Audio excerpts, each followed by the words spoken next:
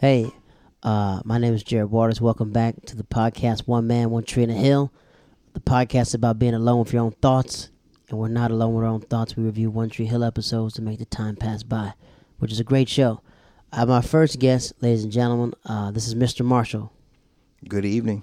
Good evening. We call him the Archbishop. That's his nickname, the Archbishop Marshall. Don't know about that, but good evening. Glad to be here. We speak it into existence. I met Marshall. It's been 3 years since we've crossed paths. 3 years.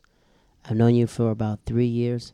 And if you don't know, Marshall, he does it all. But before we talk about what he does, we're going to just go back to where it all started. Where are you from? Where do you call home? What is your origin? Where do you call home? What state? What city? So that's interesting. My origin, I was born and raised, for the most part, I'm from Rochester, New York. Upstate. Is that upstate? Yes, it's very far. I mean, a lot of times people tell me, I was just in Rochester over the weekend. But when they say Rochester, they're really referring to New Rochelle. But Rochester is really about 6.5 hours, west of the city and northwest, rather. It's it's near Ontario, Lake Ontario, but it's a very small town. Near Canada. Near Canada, yes. And Rochester, New York, is where it all began for me. I was born literally in the same hospital my father was born in.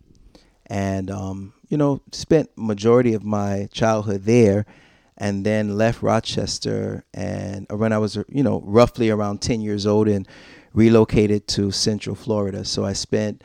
well, let's stop there. So you grew up in New Rochelle. Rochester.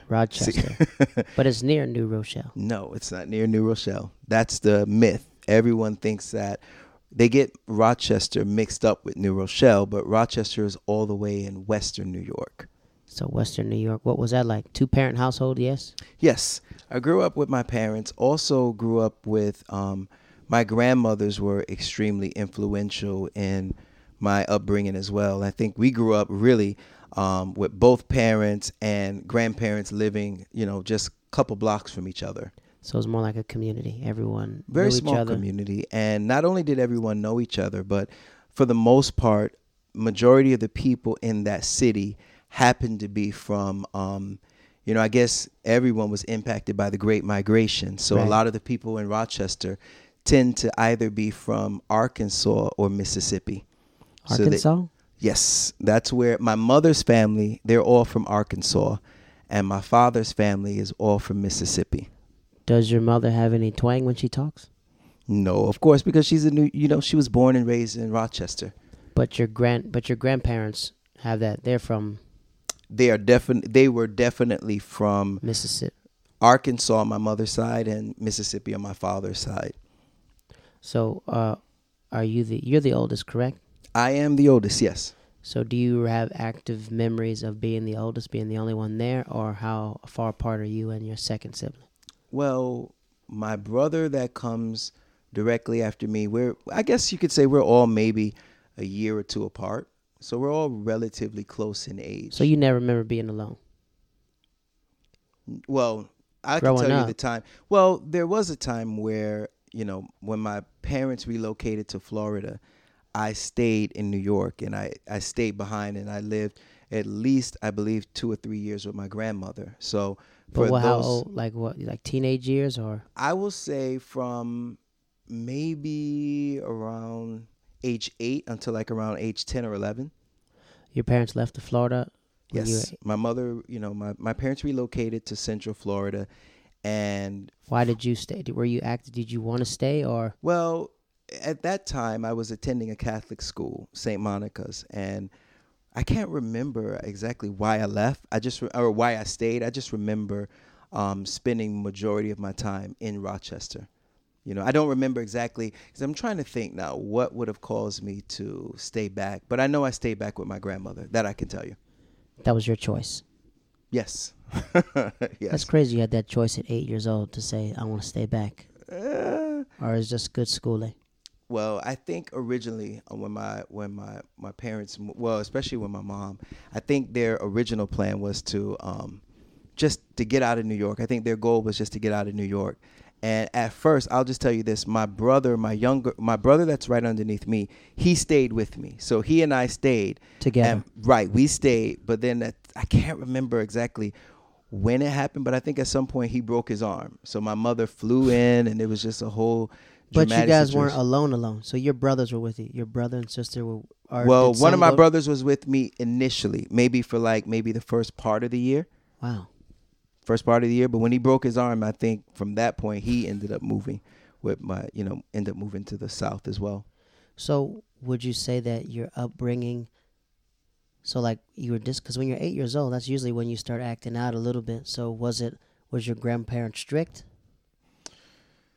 Or or your parents would always come back and forth and pick you up? And Well, I will say my grandmother on my father's side was definitely the strict one in some regards. My grandmother on my mother's side was not as strict.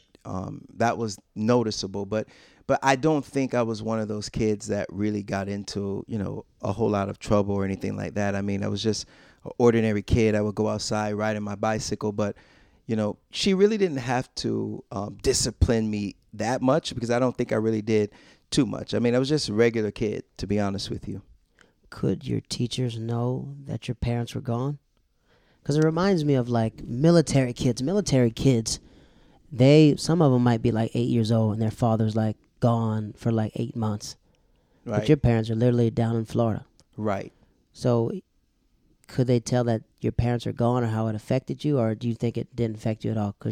I don't think it really had a huge impact, and I think the reason that I'll say that is because still have my entire family that was there. So yes, but this was before FaceTime and everything else, so you had to this literally was call your definitely mom on the phone and just like, hey, how's your day? Or well, I'll be honest with you. As time went on, I remember this. Yes, definitely that was a time where people actually would call, but then it was also in a time where, of course, there were definitely letters that we would write at that time as well. So I don't remember writing my mother, but I do remember that was the time in which, your parents would write a letter to you or, things of that sort. So you're talking about the late 80s, early 90s. Wow. Actually, more or less the early 90s, like 1990, 1991, etc. Do you still have the letters or? No, I definitely don't have anything from that. Not that I can recall. I don't really have any of the letters or anything like that from that era. Let's stay there because when you're born. So at 8 years old, your parents moved down to Florida. My mother moved first. Oh, so your dad was still here? Yes, initially. So your dad was still there. When did your dad leave to Florida? Geez, you're putting me on the spot with these timelines. Not quite sure. Because I'm curious, because it's like you as a person now, you have like a great amount of leadership and you're very independent. So do you think it started when you were young? Because you're the oldest in your family. I am the oldest. Do you take lead too? Did people like when your brothers and sisters know, like, let's wait for Marshall to make a decision? Well, when it came to like more decisions with my grandparents, yes. I was very involved with making decisions, especially for my first grandmother. So I think leadership affects us all. At 8 years old? Well, so I'm not even thinking about 8. No, not at 8 years old. We're going to get to now. Okay. We're going starting at 8. Okay. So at 8, as the oldest, was it like since your mom was gone, did your brothers and sisters look to you to be like, did you take care of your brothers and sisters? No, not at that age. I will say, it's interesting because when we grew up, I didn't really remember the whole leadership part of it until I ended up going to Florida. And that's when you have that whole, you're the oldest, I'm leaving you in charge. And that's kind of where the leadership part kicked in. But when I was younger, maybe like 8, 9 years old, we didn't really have any concept of who was the oldest or who wasn't the oldest, because at that time we were pretty much all the same for the most part. Right, if y'all 1 year apart. So you're 8 years old. Your mom goes down to Florida for a better life. What's school like in upstate New York? Regular school? Are you like the only black kid there, or there's more diverse? I will say this. I wouldn't say that it was diverse. Actually, there seemed to be more. It was a black school for some odd reason. We definitely had a few whites here and there, a few Spanish. A few white children were there, a few Spanish children, but I don't remember it being a multicultural school. I don't really, remember it being a diverse school in that regard. I do remember it being predominantly a black school. It was Catholic. Interestingly enough, majority of the students that were there were not Catholic, though. They're just regular kids in the neighborhood. Regular kids. We all attended either a Pentecostal or Baptist church, but that was actually the closest school for the people that were in that area. Did you guys have to practice Catholicism, or did y'all pray every day, or did y'all have like the flag there, or? So I wouldn't say we practiced Catholicism. What was interesting about it was we did attend Mass every week. So I do remember the school? Because the school was connected to the actual Catholic church. So we had the school. The actual school was, I think, right across the street, but it was owned by the church. So on Wednesdays, we would all line up and we would. The whole school would just go to Mass? I remember it, yes. Wow. So we did have, that was my first encounter, seeing nuns and things of that sort. But I don't really recall much about Catholicism because it wasn't really taught. It was not a religious school in the sense that we were taught the principles of the Catholic religion. It just happened to be a school for the children that were in the neighborhood. Now, it was a school that had tuition. So, of course, wow. It was one of those, I don't know if it was a private school in that regard, but definitely it was not a public school. So that's 8 years old. Do you have any friends from elementary school that you still keep in contact with, or?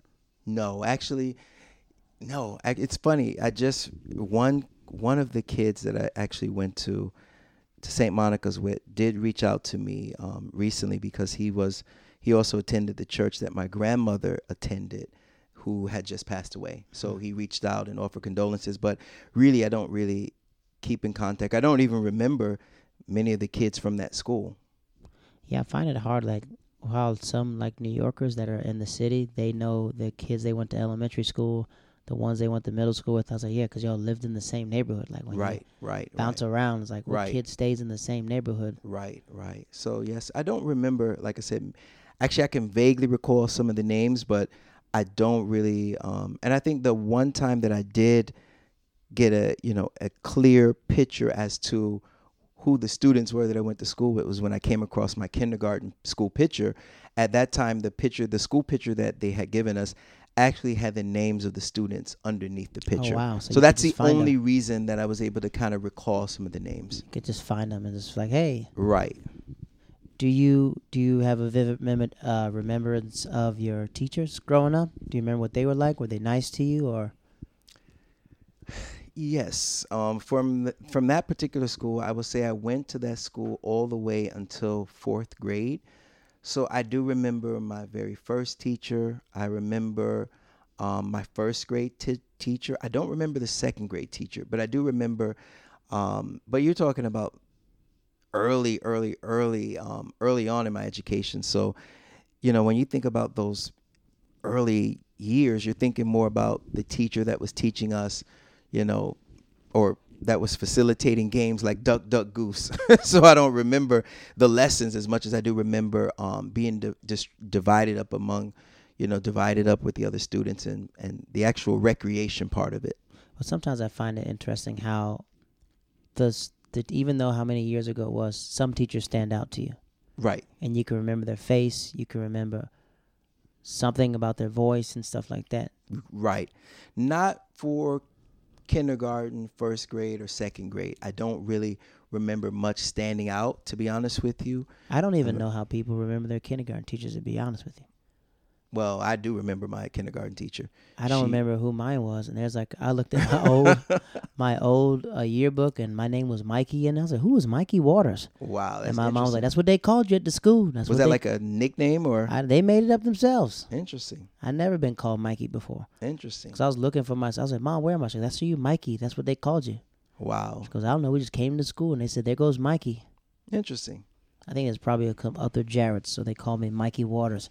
And I was like, I don't know. I don't remember what the lady looks like. I don't remember her voice. My vivid memories is like 2nd grade.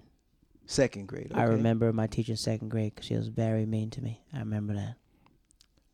I remember, what do I remember about second grade? I don't remember the actual teacher. The reason that second grade was probably a little more memorable for me than the other grades was because for the first time, one of the, I think we had teachers and then we had teachers' aides from what I could recall. Like one of the assistants that was in our classroom, I remember when I was in second grade, she passed away. Mm.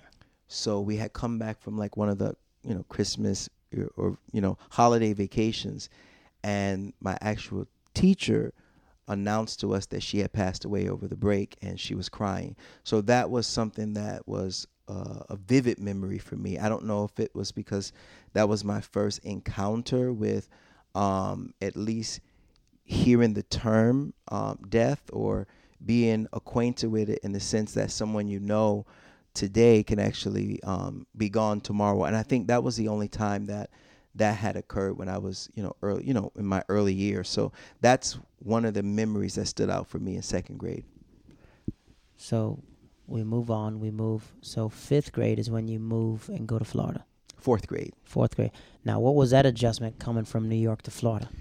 Sunshine, I will grass. say it was an adjustment for me academically more than it was an adjustment it was an adjustment culture for sure, but I think the academic adjustment was huge because I went from a school that had a very, very specific, a very structured curriculum to a region that had a totally different curriculum. So when you go from a Catholic school where phonics was actually being taught to Central Florida, where I had to adjust to weekly readers.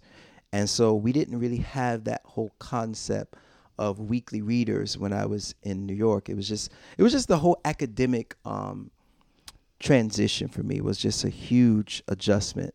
And I remember going to Central Florida and not doing as well initially with just adjusting to this is the format, the educational format. This is how you learn. This is, the material that's covered. And it was just such a vastly different world that I don't really remember appreciating Central Florida initially. So much that I remember when I first moved to Florida that year, I remember, I don't know if I spent maybe 2 or 3 weeks, maybe it was a month or two I spent in the school system, but I ended up moving back to New York to finish out my school year in New York because my I just couldn't adjust. Grade? Yes, in fourth grade. So as soon as you went down there, you came back up. I came back, and I think part of that too was because in Central Florida they start the school system much earlier. Mm-hmm. So I remember starting maybe around Early August, but in New York we generally start our school session after Labor Day. So I hadn't missed much when I transitioned back to New York. How was it making friends in Florida? Making friends was definitely challenging. Why do you think it was challenging? Because you were just moving around, or? Well, it was challenging for different reasons. It was challenging because I think the types of things that we were interested in doing in New York, we had to adjust to a different type of recreation when we went to Florida. In New York, for most of the year, we're kind of, entrapped or cooped up inside of a building because of the weather. So we had different games that we would play. And when I remember when we had transitioned to Florida, it's pretty much a sunny state. Everything is warm weather all year long. So it was more get your bike and come follow us, and it was, just not as, it wasn't as smooth of a transition as I wish it could have been. But that was just more or less because I'm adjusting to not just a different circle of friends, but I'm also adjusting to an environment where I have no cousins, I have no family, I have no one other than my immediate family. So it's just you and your brothers and sisters. Right. And, that was just an adjustment. Not that that was a problem, but that was more of an adjustment because when we were in Rochester, we had our cousin, we had, aunts, uncles, we had family members that we were surrounded by. And when we went to Florida, we just really had to adjust to just starting all over again. And I guess maybe being a military kid, you probably can relate to that Yeah. much more. Yeah, we'd bounce around. That's why I said, like, because you bounced around a lot to be such a young child, to be New York back to Florida. At least it was two places. You know? Right, right. I would say for the most part, I've really only lived, at least as a child, in Rochester and in Central Florida. Nowhere else. But So, okay, you leave Florida, come back to Rochester. How Right. long were you here there for? The rest of your... the rest of the fourth grade year. And then you go back down to Florida again. Yes. And you're from Florida from 5th grade to high school? Wait a minute. Let me make sure I'm getting my timeline correct here. Okay, scratch that. That was second grade. Wait, you left in 2nd grade? So I left in second grade, Okay, and then I came back and finished second grade, and then I finished third and fourth grade. in Florida. And Rochester. geez, now you have me confused. what I'm getting to the fact that I'm you were trying to raised... I'm trying to get my being timeline. raised by your grandparents. So how was that? Like, were they super strict? Meaning that, because that's a whole generation that they're raising, because Well- technology started to change when you were a child. Well, I will say this. Technology began to change later on when I was a child, not when I was early on. I mean, because, like I said, in the 90s, my grandmother, she was strict. My dad's mother, but my mom's mother, which is, she's the one that I actually lived with. She was not as strict, but, she was a very religious woman. So I remember, because she was one of those church mothers, she raised, at least from what I recall, she raised me a certain way, but she was just very adamant about what I watched on television. Like so in what? that regard, well, What couldn't you watch? when we were younger, I remember just, although I was too young early on to watch videos, I remember when I was a kid growing up, one of the things that was really popular is BET videos. Mm-hmm. And when you growing up in the early 90s, there were so many different videos that were on, and it was just Dr. Dre, Snoop Dogg. we were just fascinated with seeing the videos, because remember, music went from just standing on the stage singing to actual dance routines and performances. So just being captivated by that. But she really didn't allow that on her television, so I didn't really watch that. Really, like I said, I can't say she was really a strict person, other than she was just very, very religious, very spiritual, and she had she instilled within me a certain respect that I have for God and for spiritual things. So I developed that early on when I was younger. When do you remember the first time going to a church? I remember, it's hard because I can't really say that there was one vivid memory. I just remember, as far back as I can remember, I was always somehow involved in church, whether it's with Give me an my, example. Were you I'll- like taking the offering, collecting the offering, or no, I'll just Sunday tell you school? this. My earlier memories of church really didn't even just start with my grandmother. She was the one that kind of reinforced it and sustained it. But it was earlier on, like with my mother. And I remember growing up, the memories that I had, of course, in a Pentecostal church at that time was the dancing, the shouting. casting out devils? And but more than the casting out of devils, I remember just the shouting, the dancing. And I remember that was just like almost like otherworldly for me, Okay. because it was just so fascinating to us as children to just watch someone literally have a conversation with you, and then 30-40 minutes into the service, they are literally just dancing and coming out of their heels. And we were just, as kids, laughing at it because we just Right. thought it was hilarious. and they turn around. Be quiet back there.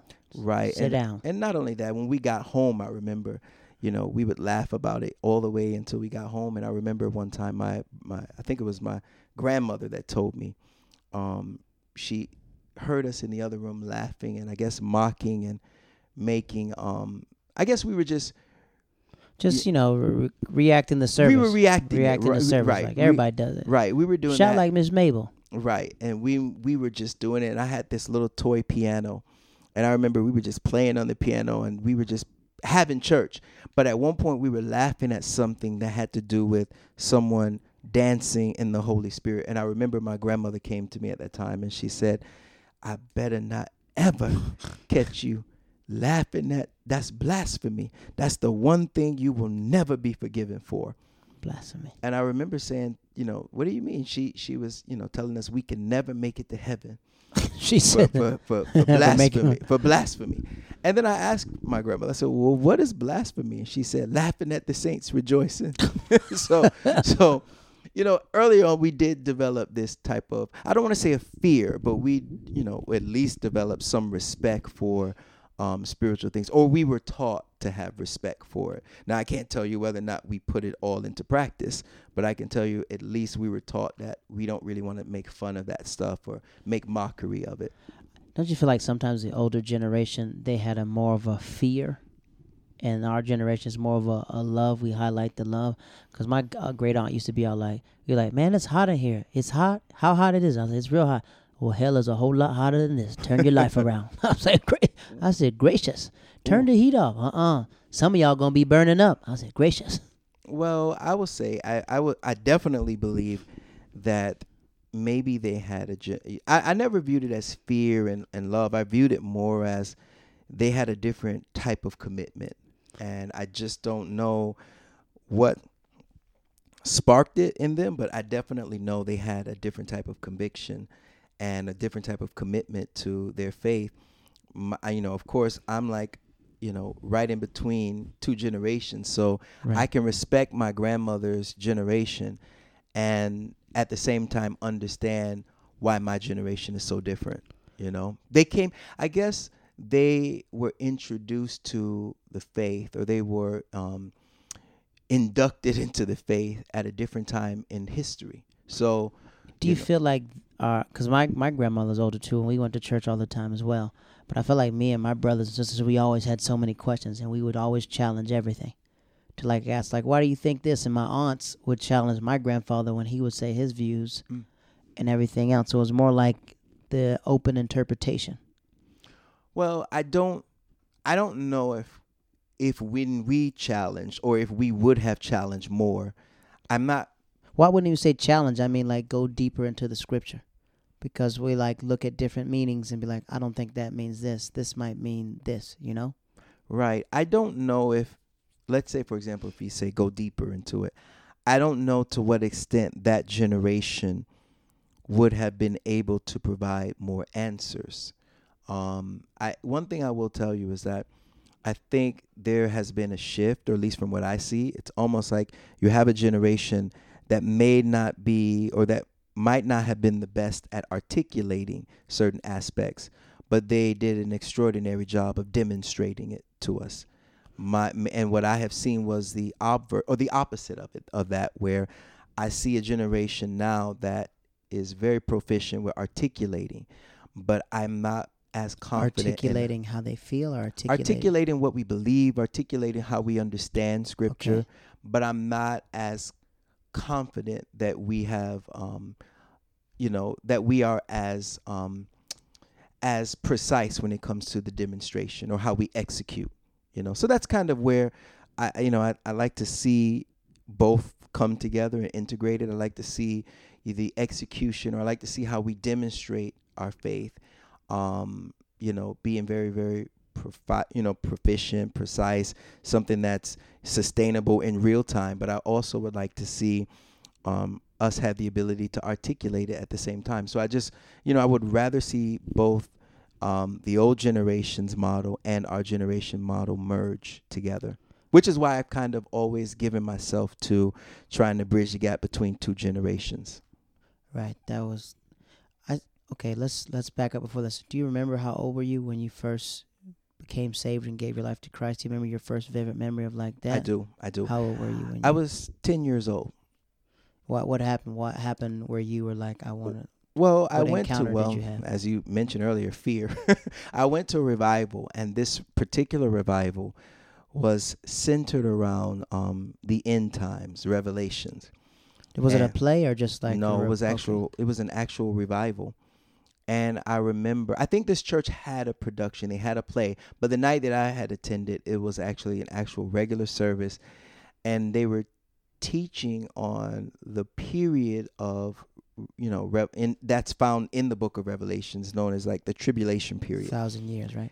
not the millennial reign. They were teaching more about the tribulation, that 7-year tribulation period that leads Okay. into the millennial reign. But what was interesting was they talked about how there is a generation, or not generation. They talked about how there will be those that will be beheaded for the gospel's sake. Right. And I remember just hearing the fact that people would only pass through that part of the tribulation with, being beheaded or being persecuted. And I remember thinking to myself, well, I don't want to experience that type of persecution.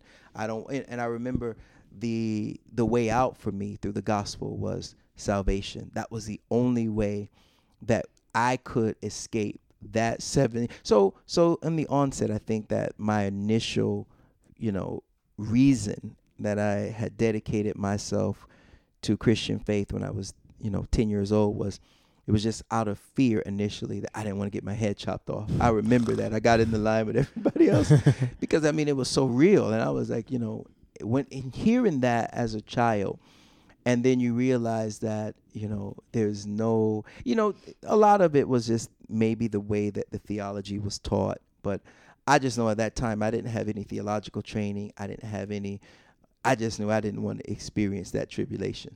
So I just got in line and dedicated my life. And that was the beginning. And I think maybe God used my initial fear of being beheaded to really spark something that would be long lasting for me. Did you ever rededicate your life to Christ? Because I know when some people become Christians very early, the adolescent stage is when a lot of things get challenged. Right. So, did you act up when you became a teen? Were you or just smooth? No, not really. Not to my knowledge. Other than was it hard being a Christian in high school or in middle school? Was it hard? It's hard being a Christian now. It's always hard. You think it's harder now than it was in? Well, because in high school people start doing wild stuff. Because I felt like when I was in high school, most of the wildest kids were all the kids that went to my church. Well, I will tell you. Here come what is it? Here come Faith Christian Fellowship boys. Here they come. Them boys gonna tear up the break room. Well, I'll tell you, being the complexity with regarding being a Christian is something that kind of it's something that kind of it's constant. It's not just that it was harder back then. There are always times where I feel like, oh, it's harder today than it was yesterday, and then tomorrow's going to come and I feel like tomorrow is even harder than yesterday. So there are always challenges. I can just tell you, there are moments where I do, where I have, I guess you can say rededicated my life, but it wasn't in the true sense. It was, once again, based out of fear. You're on a plane and, you experience some turbulence that is really, really, it feels life threatening. And you just run into the bathroom and just dedicate your life all over again, all over again. He said, Lord, if you save me on the cloud, save me on the ground. So in those cases, yes. But outside of that, I can't tell you. Yes, there were times when it was challenging, but I can tell you the thing that made it easier to be a Christian at that time was just the enthusiasm, the joy around, Christian things, Christian faith. And the other thing too, and not to get too far into this, but, we can't really discount the fact that I actually came into Christian faith during the time where there was really like a national revival. So I was a part of it.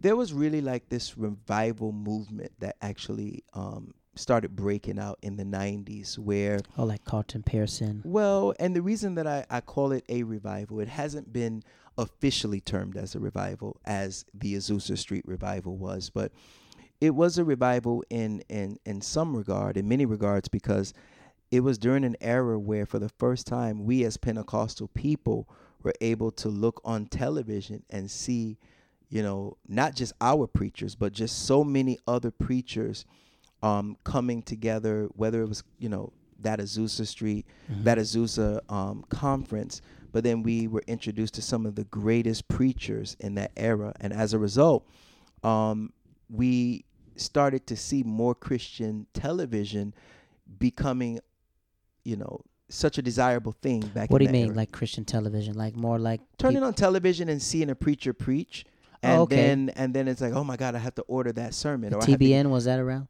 well, not in the early 90s, but it was just beginning to take off. So I remember, well, TBN was around, yes. It's like but, local networks had like the local pastor on. well, and then you just had these, you just have evangelists and preachers that were just rising up in that era. And then I remember there was a time where, I got saved. That was, early on. But then maybe a year or two later, that's when we started to hear about all these different conferences and conventions and this preacher and that preacher.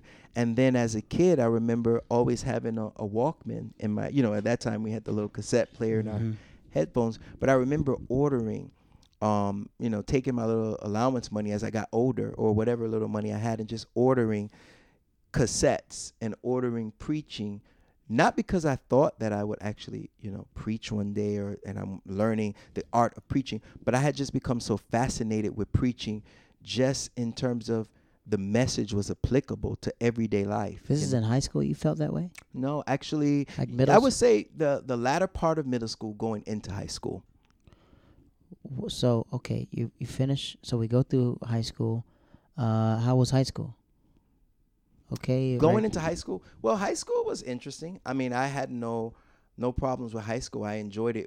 Are you referring to like the whole being a Christian in high school? Both, just both, like being in high school. Like, do you have high school friends that you still communicate with? Do you remember high school vividly? Good experience? Yes, I did have a really good experience in high school. I can tell you that I don't really keep in contact as much with any of the friends that I attended high school with, other than on Facebook, so to speak. But no, I have pretty good memories for the most part of high school. I had a lot of fun, just like any other kid. I remember traveling a lot. At that time, I was a part of our high school gospel chorus, our high school gospel choir. So I did do some traveling with the group then, and just having a lot of fun and just laughing a lot. So most of my memories in that at that time were just centered around really just being I guess you could say a regular kid, just laughing. Regular high school. I laughed a lot, to be honest with you. That was my weakness. I know you think everything's funny. That's my weakness. I've gotten better. I don't think that's a weakness. I think laughter is good for the soul. Let me tell you why I said a weakness. A weakness in the sense that you have people, they laugh at something that's funny, they laugh and then they stop. For me, it seemed to be like problematic, because once I start laughing, it was harder to just kind of get myself together. And I remember there was a period where I was in the chorus when I was in high school, and something happened, and something happened and I laughed. And I remember the guys around me start laughing. But once I stopped laughing, to see them laughing around me was making me laugh more. And our school was disqualified that year from the festival. Because so I remember because they said I started it, but you did. But I couldn't stop laughing. What happened that was so funny? I can't even remember. I just remember the actual part where we were all laughing. On stage in front of everybody? Yes, it was during a festival, during a state competition. And so like Sister Act. Well, it was really worse. It was bad. And I have to say that the part that was really, really funny, I think one of the girls was actually making me laugh. And I remember they called both of us in the office afterwards. And that's when I was written up. That was the first time I had ever been written up on a referral for conduct. And I remember they called us both in the office. And because they called us in the office about laughing at the state festival and how embarrassing it was, that was the first time probably in history that school was disqualified. And I could not get myself together. And when you were laughing in the office too? Well, because she started laughing, so then I started laughing. so it was like, this is why we're writing you up. In front of their face. And it's just, and I realized then that's, these are like the things that I will say when I look back in hindsight. It was a part of my childhood. These are memories. They were fun. And, so that's part of how I grew up. But you enjoy humor now, though. Like, we laugh about everything. I do. Me and you laugh about about everything. And I feel like that's a way that you could spread your ministry. All right, so look, so you go through. I'm trying to get us to when you start studying divinity. Okay. Did you do that in undergrad? or So what was it? What was your major in undergrad? okay, so in undergrad I studied philosophy. Mm-hmm. Undergrad I studied philosophy, and Why did you choose that major? to be honest with you, I knew I wanted to become a at that time my parents wanted me to become a lawyer, and I wasn't quite sure if I wanted to become a lawyer, but I know I just needed to pick something. And I had a VHS cassette in my hand at that time, and I think I saw on that particular cassette, I just saw the word philosophy and humanities. So That's when I what walked, your major so when is I in? walked to the office, I said philosophy because I just Philosophy, please. philosophy. I just chose something, and I definitely remember just sitting in those classes thinking, what have I gotten myself into? Because philosophy was not, it wasn't an easy subject, although it was, along the lines of how I would naturally think. Right. It wasn't an easy subject because even the elective courses that I took were all courses in philosophy. So all of my electives, aside for one or two here, here and there, most of all of my electives were in the philosophy department as well. And the way I say that because the way you can interpret the Bible, you can tell you've studied some other form. Does that make sense? Yes, Like the way you deepen, like with the conversations that we have, or like when we have like group Bible studies and stuff like that. When did you transition to divinity, or have you always been studying the Bible your whole life? I was studying the Bible from, I guess you can say, from the time that it was definitely after high school. It was when I started college, and I realized that, geez, we really have to understand the faith in a more academic way. So I just started studying, and it wasn't really, and I'll be honest with you, from college, even when I went on and did a few years of seminary, it wasn't really, even then, it was always just, it wasn't even, just a very rigorous approach to anything in particular. I just knew that I had an appreciation for history. So even when I was reading a passage in the scriptures, I always had questions. And I think my background in philosophy always, it helped me because it always caused me to think and reason a certain way. And I remember growing up in church, we would always hear, phrases like, hallelujah is the highest praise. Mm-hmm. And everyone would hear it, and they would just, the church would be in pandemonium. But I would always question, well, who says it's the highest praise? And then, of course, people want to silence you. Why would you ask that? But I always wondered, like, how do we arrive at a certain conclusion? Like, what causes us to think this way? And so I always wanted to understand things. One, I wanted to understand, truth. And then from there, I always wanted to understand reason. So for me, philosophy helped to shape how I approach, the scriptures. So when I'm looking at something, I'm always looking to understand, what is it that this is teaching us? Okay. And then I look at the historical backdrop. So for me, I didn't have a real passion as much to study theology as much as I had a passion to study history. So even when I was in seminary, I remember just only studying biblical studies. How long did you do seminary for? I did seminary for 3 years. And you graduated? I didn't graduate from there yet. You're still... Well, I took time off from my seminary right when the seminary was actually going through a transition. And I just, for whatever reason, haven't really gone back to finish my last, year, because even though I did 3 years, it was 3 years of not really a full-time schedule. I didn't take on that load because I was working full-time. You're an ordained minister, yes? Yes. When did that happen?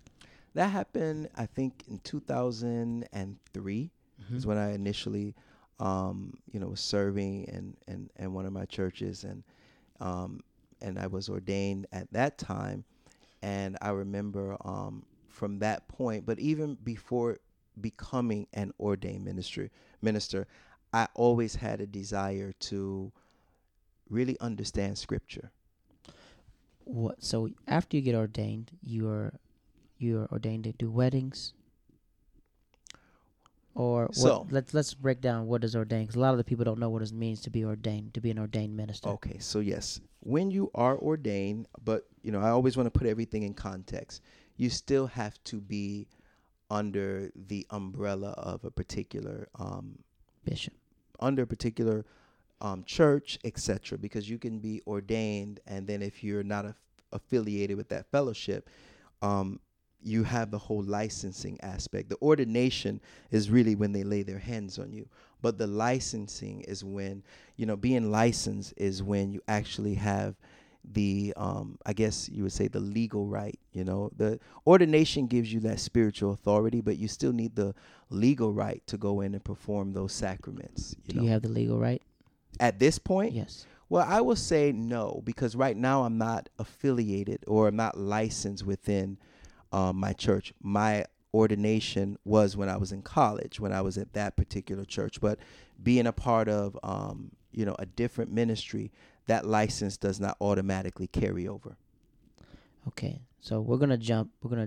So I met Marshall 3 years ago, and we met. We didn't meet at Bible study, did we? Did we meet at the? We just bumped each other at church, right? Yes, I believe. Actually, the Connect group. What was the Connect group? It was the Kingdom Man. The Band of Brothers at that time. We met at that one. It wasn't called that though. I don't know what Actually, it was called. you know what? Maybe it wasn't called that. It wasn't called that. It was called something else. So this church Trinity, I bump into Marshall, and we're just I think we were talking about some topic, and we start talking, and I was like, oh yeah, this guy is he knows the word for real. I said, this guy, we call him our nickname for him is the bishop, because when he takes over his ministry, we know he's gonna. Whenever 5 years, 2 years, when he takes over his ministry. Don't get me in trouble. No, I'm just an ordinary brother. We speak into the future, my brother. So we know Marshall knows the word. But I noticed this about you, and I say this all the time. I say that Marshall has all this wealth of knowledge, but sometimes it's hard to see him unless you call it out. Because like when we have like different issues, I'm like, let Marshall speak on this, because Marshall has clearly more education, and he knows exactly how to break down the scriptures. Why do you think that I'm not going to say you're hiding, but sometimes you're waiting for that moment to reveal the knowledge that you have? I wouldn't say that waiting for a moment to reveal.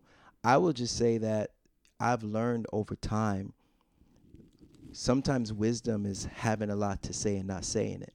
You don't always have to vocalize everything that you know. You don't have to always shout every conviction from the mountaintop.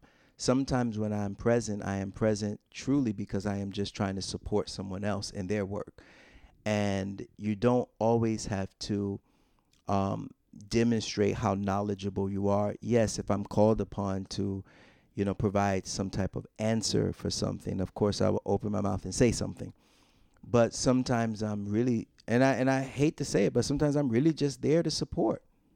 And support is not always seen in articulation or in dialogue. I think it's a very comfortable position to be in, to just sit back and not always feel as if you have to have the knowledge or you have to have the answer or the response. Now, I will say sometimes it is challenging not to respond, but that's right. You're like a police off duty, like you got the license. And that's the philosophical part of me, right? So I think one of my professors always told me, whenever a proposition is made, a critical response is needed. And so that's where the philosophical part of me comes in. But I don't think that it's always something that, and I hate, because people always view it as though I'm hiding or don't want to speak up. And I sit through many different settings where I am just really quiet. And I think that's become a part of me more and more over time than it used to be. And I don't know why. It could just be because I feel as though, do I really want to say something? Do I not want to say something? And I go through that internal conflict of, do I want to answer? Do I not want to answer? And then every question that's asked, if there's silence, do I want to answer that? Because I don't always want to be the one speaking. Right, you're not the one speaking. It's either me looking at you or you looking at me. And I was like, you want to take this one? No, I'll take this one. Right. But what would you say your ministry is? Because if you don't know Marshall, his Instagram, is it public public, private? No, it's my Instagram is private. It's private, but if you follow him, when you do follow him, Marshall gives a lot of good words, the way he interprets the faith, and he gives encouraging messages online. And I tell him all the time, I was like, that's a ministry right there. Because sometimes when I listen to him, I was like, man, I wish this was public so I could share it. I know. And spread it to the people. But would you say, let's look at your trajectory. When will you think that you'll be ready to start spreading it? Because I feel like you spread the gospel. You're like spreading it. You're like Harriet Tubman spreading it. You're spreading it underground. But you're underground. When would you think you'll go overground? I don't think that I have any particular. I guess I don't want to say I'm intentionally spreading it underground. I'm only private because I have a public job, and I wouldn't want my employees or anyone, because although I do a lot of encouraging, thought-provoking, stories. Sometimes, when I first started Instagram, I was more or less just posting memes. Some of the memes were funny. Some of the memes were political. And I never wanted to have a public page where it will be under scrutiny by employees, by anyone that I feel this way or I think this. And so it was just more or less just my own. And then if I'm moving through the city and I'm recording my personal life, I just, didn't want all of that, public, especially if I'm in someone's home, they're teaching me how to cook. I mean, because a lot of those things were also on my stories as well. Would you say this? The way your ministry is, it's more boots on the ground. You lead by more example. Like, what would you say? How would you say, since you've seen how would you say that Christianity has shifted from you're a child, from high school to now?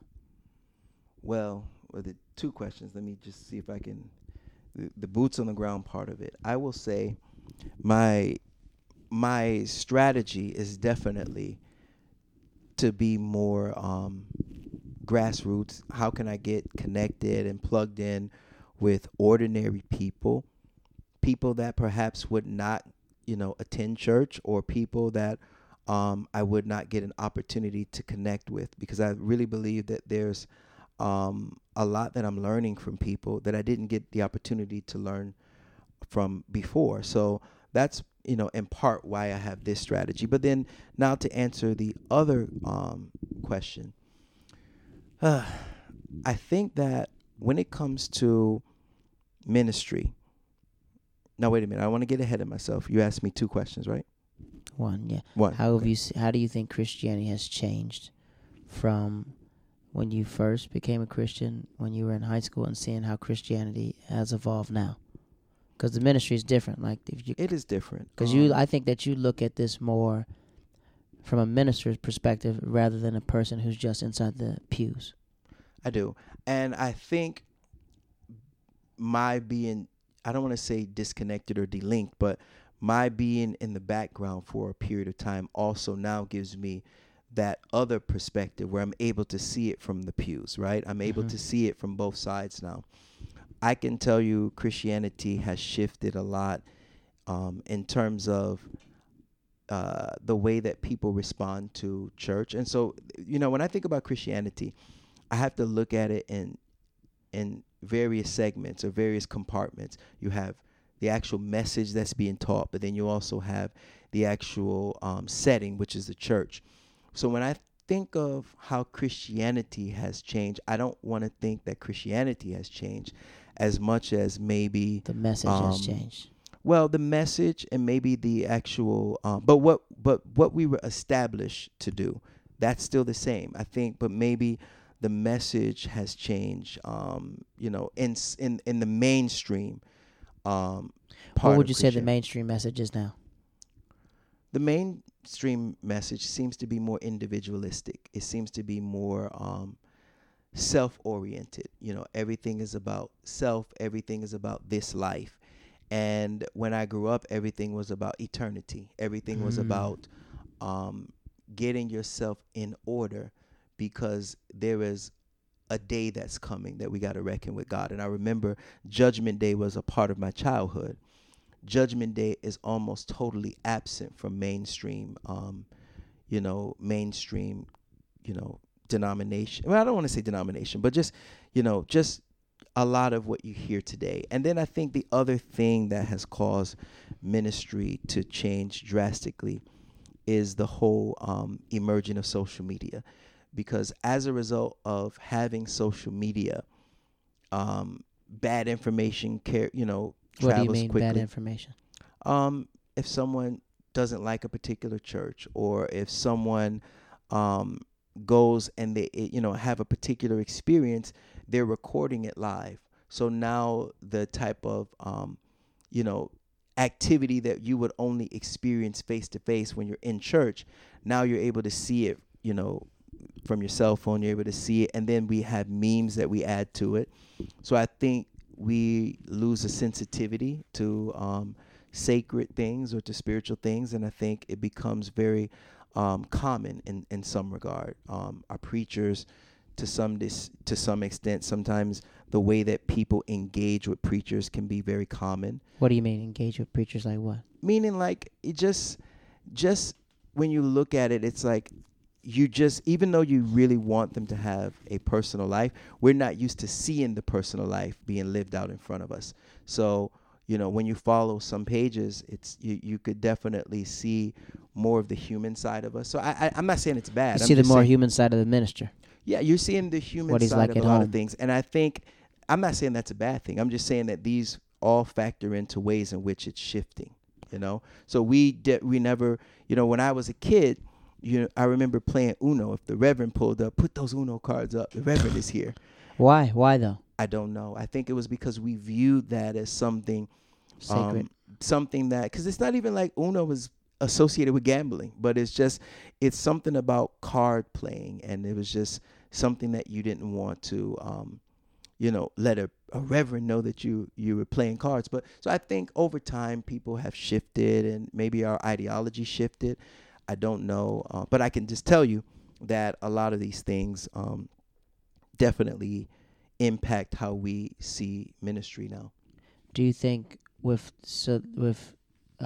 social media that preachers have become more celebrities? Do you think they're more celebrity preachers now? I know a lot of a lot of people when they mention preachers to me, I've never heard of who they are, and they're like, "This guy has like 1 million followers." I didn't know who he was. So more like it could. I think, but that whole celebrity part came about even long before social media. So long before social media, once we had that whole revival era, and preachers start getting in and out of limousines, and we start seeing that. Oh, there's limousines popping up? Well, of course. I mean, for a lot of the well-known, or for a lot of the, preachers, etc. I mean, so I'm not saying that that's a problem, because it's still a mode of transportation. I'm Bible, just saying in terms of the priest had money, the right? concept or the connotation and the imagery, we associate the limousine with celebrity. Mm-hmm. So I think when you see the clothing, when you see the presentation of wealth, I think we naturally view that as the celebrity part of it. Now, I'm not saying that anyone is wrong for dressing decently. That's not my issue. My issue is just that maybe it could be because of how attached we are to social media. We're giving those things more value, right, than what we should. So definitely social media has had an impact, but not necessarily that social media has changed the ministers or ministry only. I think social media has changed us and what we our expectation. We really don't. Some people don't have to go to church. You can stay at your house the whole time. Right. And so we have the streaming, we have all of these things, which are great methods of getting the gospel out to people that are unable to physically be in the same space with you. But sometimes those of us who are able to be in that space, we probably tend to rely on that method or those methods just because they're more comfortable, more convenient as well. Would you start your own ministry, and how would you move through social media? Would I start my own ministry? I don't think Would you start your own church? Would you start your own church? Well, I don't think anyone should just start a church, to be honest with you. That's something that, you have to have, you have to be called or led by God to actually go and do something. I don't think that you can see a need. Do I think that there is a need for people to be in genuine, Christian settings? Yes. But I don't think that just because there is a need that we have to always be the ones that respond to that need. It has to be, you have to be the right person for that. And I think that, if God is calling, any of us to do that, and he equips us to do it, then our response has to be, this is what I'm going to do. But that can't be something that we aim for. Right. The same way that I want to be an astronaut, I want to be a president, I want to be. But I know people now that aim to be preachers. I know a lot of people who are goals. They want to be like preachers growing up. I met a lot of kids. My brother went to Oral Roberts, so when I met some of his friends, I was like, "What are you studying here?" He's like, "Divinity." I said, "What do you want?" This guy was like, "I want to be a preacher. Like, I want to be a preacher. I'm coming here to divinity. Excuse me." And I meet a lot of like, since I've been in New York, I've met a lot of people who just want to be preachers growing up. All they wanted to do is be a preacher. And I think it's a shift from, I would say, like the black church, from us going into more mainstream churches. Okay. Because I remember going to church from like 10 and getting out at like 4. And now I'm like 90 minutes and I'm good to go. But I remember there's 2 services. I remember we would travel to another service to have like once every 5th Sunday we'd all unite, and there'd be like 7 services. But it was fun because they would have each church would do like a play or something like that, and there'd be like a what is it called? Tabernacle? I don't know what it was called. But I remember like the 4 churches in the area would come together. One church choir would sing and then do everything else, and every 5th Sunday they would do it and have like Union Sunday. Oh, that's what they called it, Union Sunday. Right. And I feel like now the older generation, the generation now, their children don't grow up in church. There's not that same respect for church that I had. I remember when I would drive with my grandma, turn the music down, we'll go and pass a church. Turn it down. And now I talk to like younger people, and like, what? He's like, I've never been to church my whole life. I was like, really? Never? Christmas? It's definitely a different. It's like time, wage gap now. It's definitely a different time that we are living in. And like I said, to answer your question, I don't think that ambition should be factored into the whole call of ministry. Like, I don't think anyone should do it because this is just now there is a burden that I have that's ministry related, but what I do take a moment to really process is that just as anyone else that God is calling, I have to also go through whatever process that I have to go through so that I will actually be steadfast. Because this is not easy to get out here in these, in these dark days and say that you are going to you're going to be a minister or you're going to be a religious leader. I think anyone that takes on this assignment is taking on an assignment in one of the darkest eras in history. Why is it so dark? It's dark because I think people have moved away from. There was a period, like you talk about when you were younger, there was a period where everyone, even the least religious person, had a respect for a church building. Mm-hmm. They would walk in front of a church building. They would put their cigarettes down when they're in front of a church building. They wouldn't use foul language when they're in front of a church building. And now we're in a time where people will come into a church building and shoot up the entire building. So people have a totally different attitude towards what is sacred. People don't have the same respect. As a result, the value system, is not what it was years ago. Even the least religious person 20 years ago was moderately religious compared to the least religious person, to an average person today. So I think just looking at how things have changed, even people that were not, what we call quote unquote Christians still attended church then. Oh yeah, they would go through the motions. They'll still be there. And they would still get something out of it. But I don't think that. So when you look at this particular era that we're in now, it's a very, very secular, very secularly progressive society that we're in. So I think any minister that moves in this era has to do so being fully aware of the fact that this is a different era. Okay. Would you say, since this is a different era, that that that church is more face to face now? Meaning that, cause some of my friends don't like going to church, and I tell them, I was like, man, Jesus didn't say just go to church. He said go out and spread the gospel. So me, I'm spreading the gospel to you by like talking to you face to face. You don't have to come in the building, but I do think people have to have a relationship with God to move forward. So here's the thing. That's something that comes up quite often when I'm talking to people.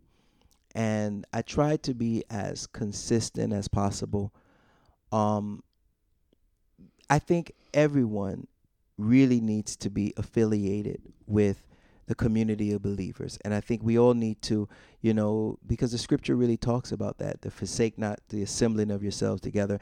And I think there is something that is powerful. Although it is mandatory, I think it is powerful to be within a community of believers, worshiping together, praying together.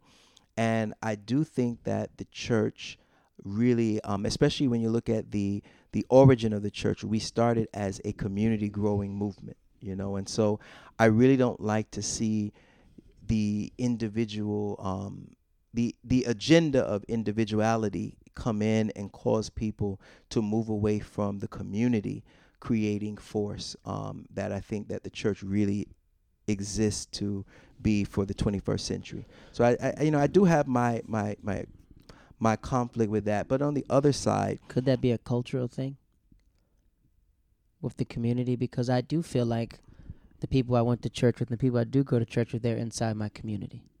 So that's why it's more easy to go, because I'm helping my community.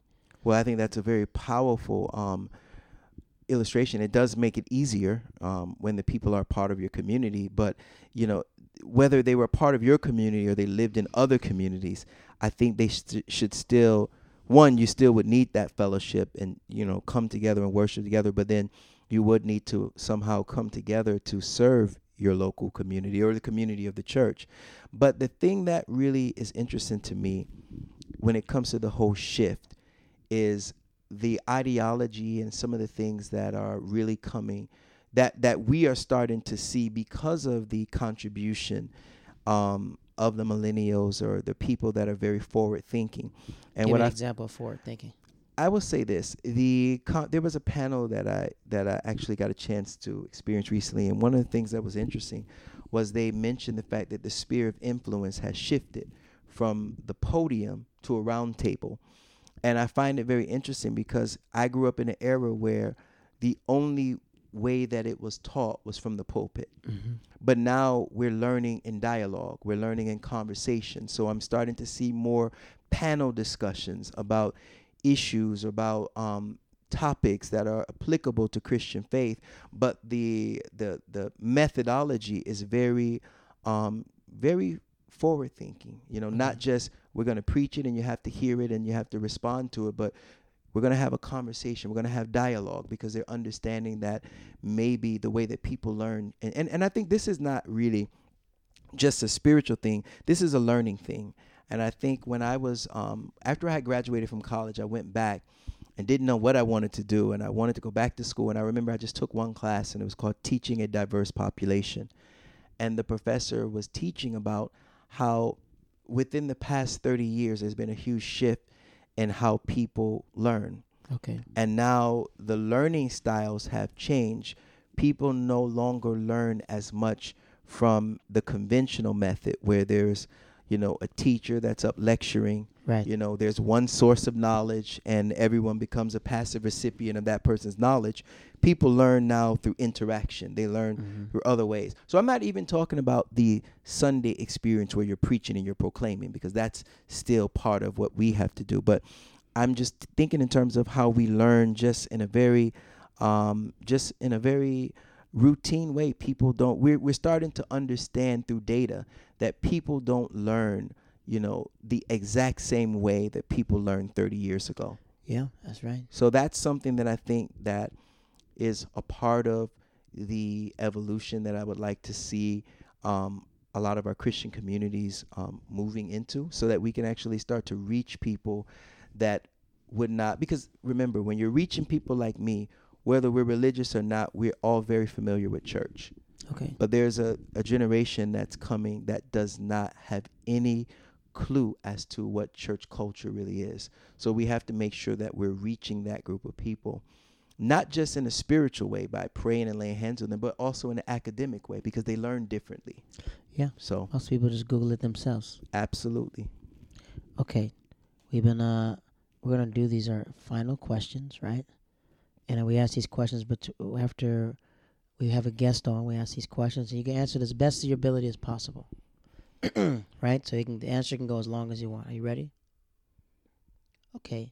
What is your favorite Bible character and favorite Bible verse? Interesting. Favorite Bible character. And I'm not going to say character, but favorite person in the Bible, because character is disrespectful. We'll say your favorite person in the Bible. Jesus. I feel like if I say anyone besides Jesus, I would be crucified. How could anyone be? He likes Zerubbabel. Yeah, but I definitely, and I'll tell you why. Now I know it's a cliche to say Jesus, but I'll tell you, to actually see, without having Jesus as an example, I don't know where we would be as a faith, as an organized faith. We really needed his example. We really needed his teachings, because he really is the summation of everything. So when it comes to everything that the Old Testament was pointing to, we saw demonstrated through him. And when it comes to what our commission is, as far as the church, or as far as, being the body of believers, we get the marching orders from him. So I really think that he's definitely my favorite character, if you want to say character. But also, if I were to think of my favorite verse,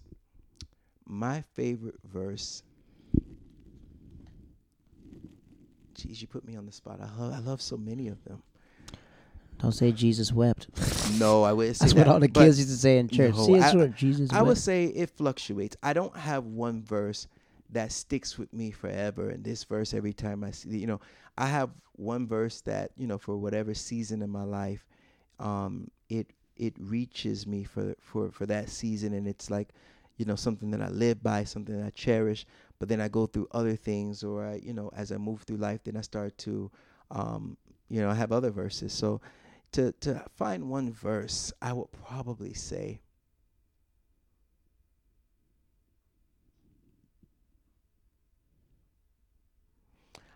it would be in Galatians. Galatians what? It would be Galatians chapter 4. When the fullness of time had come, God sent forth his son, made under, the law, born of a woman. And I was thinking about how, with at least in this season of my life, I was just thinking about how amazing it was that God waited until everything, the right timing. It was the right timing before he sent his son into the world. And to me, that's just important to me, because then I got a chance to see that my redemption, my salvation, my election was not just something that just was, a byproduct of some afterthought that God had, but he was very meticulous with the timing that he chose to bring Jesus on the scene, waited until the Romans built the roads, waited until Alexander the Great marched around the world and and conquered the known world. And so I for me, I view it as the fact that God indicated in the scriptures that, he was meticulous with the timing with bringing Jesus on the scene. So that's something that's important. Galatians. So we'll put there. Okay, here we go. We got more questions. When's the last time you had a nightmare?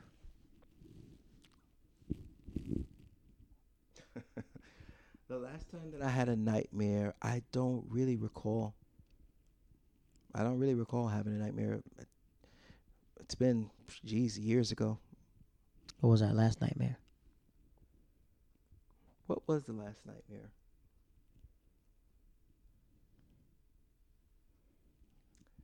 I remember it being something that was disturbing and it woke me up, but I can't really recall. To be honest with you, I don't really have a lot of nightmares. Okay. I don't. All right, next question. Have you ever had a panic attack before? Yes. What was that about? What were you panicking about? That's actually pretty embarrassing, but Were you laughing I'll tell somewhere? you, we'll edit. We'll edit this No, one out. But we're not gonna edit this. the panic attack I had was it's been some years ago. I actually had gotten some type of, I don't know if it was food poison or some type of, I remember I had to take some type of antibiotic for 2 weeks. And I got up one morning and I just looked at the bottle of pills, and I know I saw the number 23 on them. When I counted the pills, I must have counted like 11 pills, and that was only the day after I had gotten them. So I was like, wait a minute. I should have 23 pills, and I poured them out, and I counted them, and I counted like maybe 11. And I just remember in the middle of the night when I was sleeping, I remember getting up because I had forgotten to take that pill that day, and I remember taking it in the middle of the night. But when it came to me that maybe I was sleepwalking and I took 10, Oh my God. I start hyperventilating. And I remember thinking to myself, oh my God, I'm sweating. I got to call 911. And I called 911. And I remember I told them, I think I overdosed. He said, I think I overdosed. I called 911. I think I overdosed. And they transfer you to poison control. You have to read the pills. I overdosed. And then it dawned on me that they were asking me how many, because I know I must have had it for like, maybe my prescription was for like 6 days, or you take, 2 a day or whatever.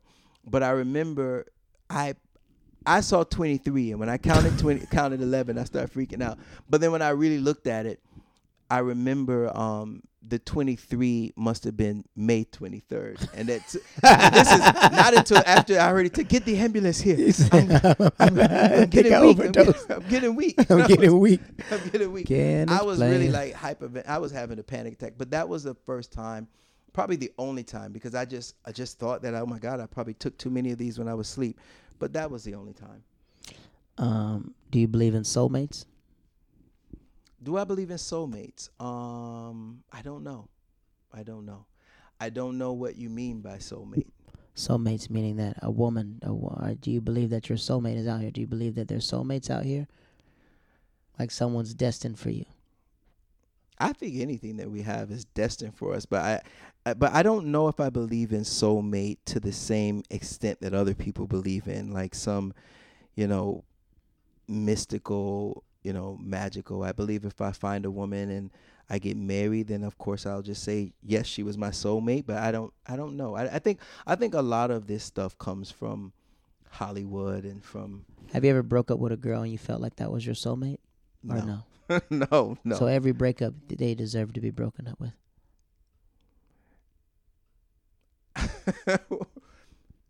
I don't know, brother. I don't know. I can't say that. I can't say I've ever had that concept, though. What's the longest time you've been in a relationship? Why you gotta get into my personal business? This is a podcast. It's supposed to be personal. Right. That's the whole point of it. It's a podcast. 20 minutes. 20 minutes is your longest relationship. Just joking. I don't know. Next question. So you get in. These are questions you should have brought out first when I had the juices flowing. Go. Oh, what? You juiceless now? You got no juice left now? The reason why I'm saying that, because I say soulmates, is like, because is it hard as a minister dating? Do you not reveal that on the first date, or when do you reveal that you're a minister? Because you're a single black man looking for a wife. Not looking for a wife, but you would like to find a wife. If I find a wife, right. But, I'm trying to think. Next question. I hate these questions. I hate these questions. These are the questions I ask in the podcast, man. You don't listen to the podcast? This is the number 5 podcast in the nation. Why you gotta always be so? This is it. These are questions that I ask. This is about, you gotta think about like this. A lot of, how many single ministers are out here dating, and they probably, after you share this information, like, oh, I never thought about it like that. I know, but I don't want to. Oh, I'm still recording? This is live, yeah. No, it's not live. You said you edit. This is a podcast, man. Next question. Okay. We'll skip that question. So, ladies, he's single. Hit him up on his Instagram if you want to find the answers to that. Don't listen to Jared. This last thing is called Who Are You, right? So I'm going to say Who Are You, and every time you say something, I'm going to keep asking the question until you stop. Got it? No, I don't got it. So ask me, Who are you? Ask me that question. Jared Waters. Keep asking it. Okay. Who are you? 2-time wrestling champ. Keep going. You have to go fast. Okay, I got it. Ready? So I'm going to do it like that. So the goal is for you to go beyond what you are and to go deeper than from yourself. Does that make sense? In terms of what, though? Of what you are. A lot of people just say, I'm this, but you're more than that. So the goal is to go past your name and go past your profession and talk about who you are. As a person? I hate revealing all my personal. Oh, my God. What are you doing a podcast? You just talked about your whole childhood. I know, but you set me up for that one. I didn't know about that. What do you think a podcast happens? I thought we were going to dialogue about things. But anyway, I felt like this was like a Dr. Phil interview. It's about you. It's the whole podcast about you. After we get to know you, then the second podcast is more about that. Like, these people don't know who you are yet. Fair enough. Are you ready? This is what the game is. You can stop in the game. You stop. Is it ready? Go. Who are you? Marshall. Who are you?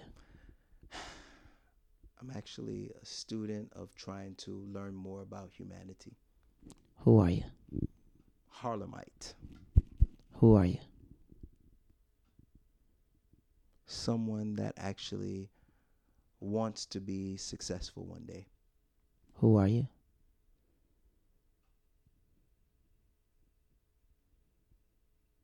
I am a black man. Who are you? Proud black man. Who are you? Someone who just enjoys life. Who are you? Someone who, I don't know. I told you everything, Jared. It's not. You don't have to finish it. It's just like Okay, so it stops like that. So you're done. I'm done. So you're done. Well, ladies and gentlemen, that was Marshall. We're gonna drop his Instagram and everything else. How can people follow you? You can follow me on Instagram at Marshall_NYC. Marshall NYC. Ladies and gentlemen, this was Marshall. He was on the hill with us. We're gonna bring him back and we're gonna dive deeper and more dialogue how he would like it. But there's a good thing of introducing who Marshall is. So find him on Instagram, find him on Facebook, find him wherever you want to. He's out here, and he's out here spreading the gospel. All right, folks, take it easy.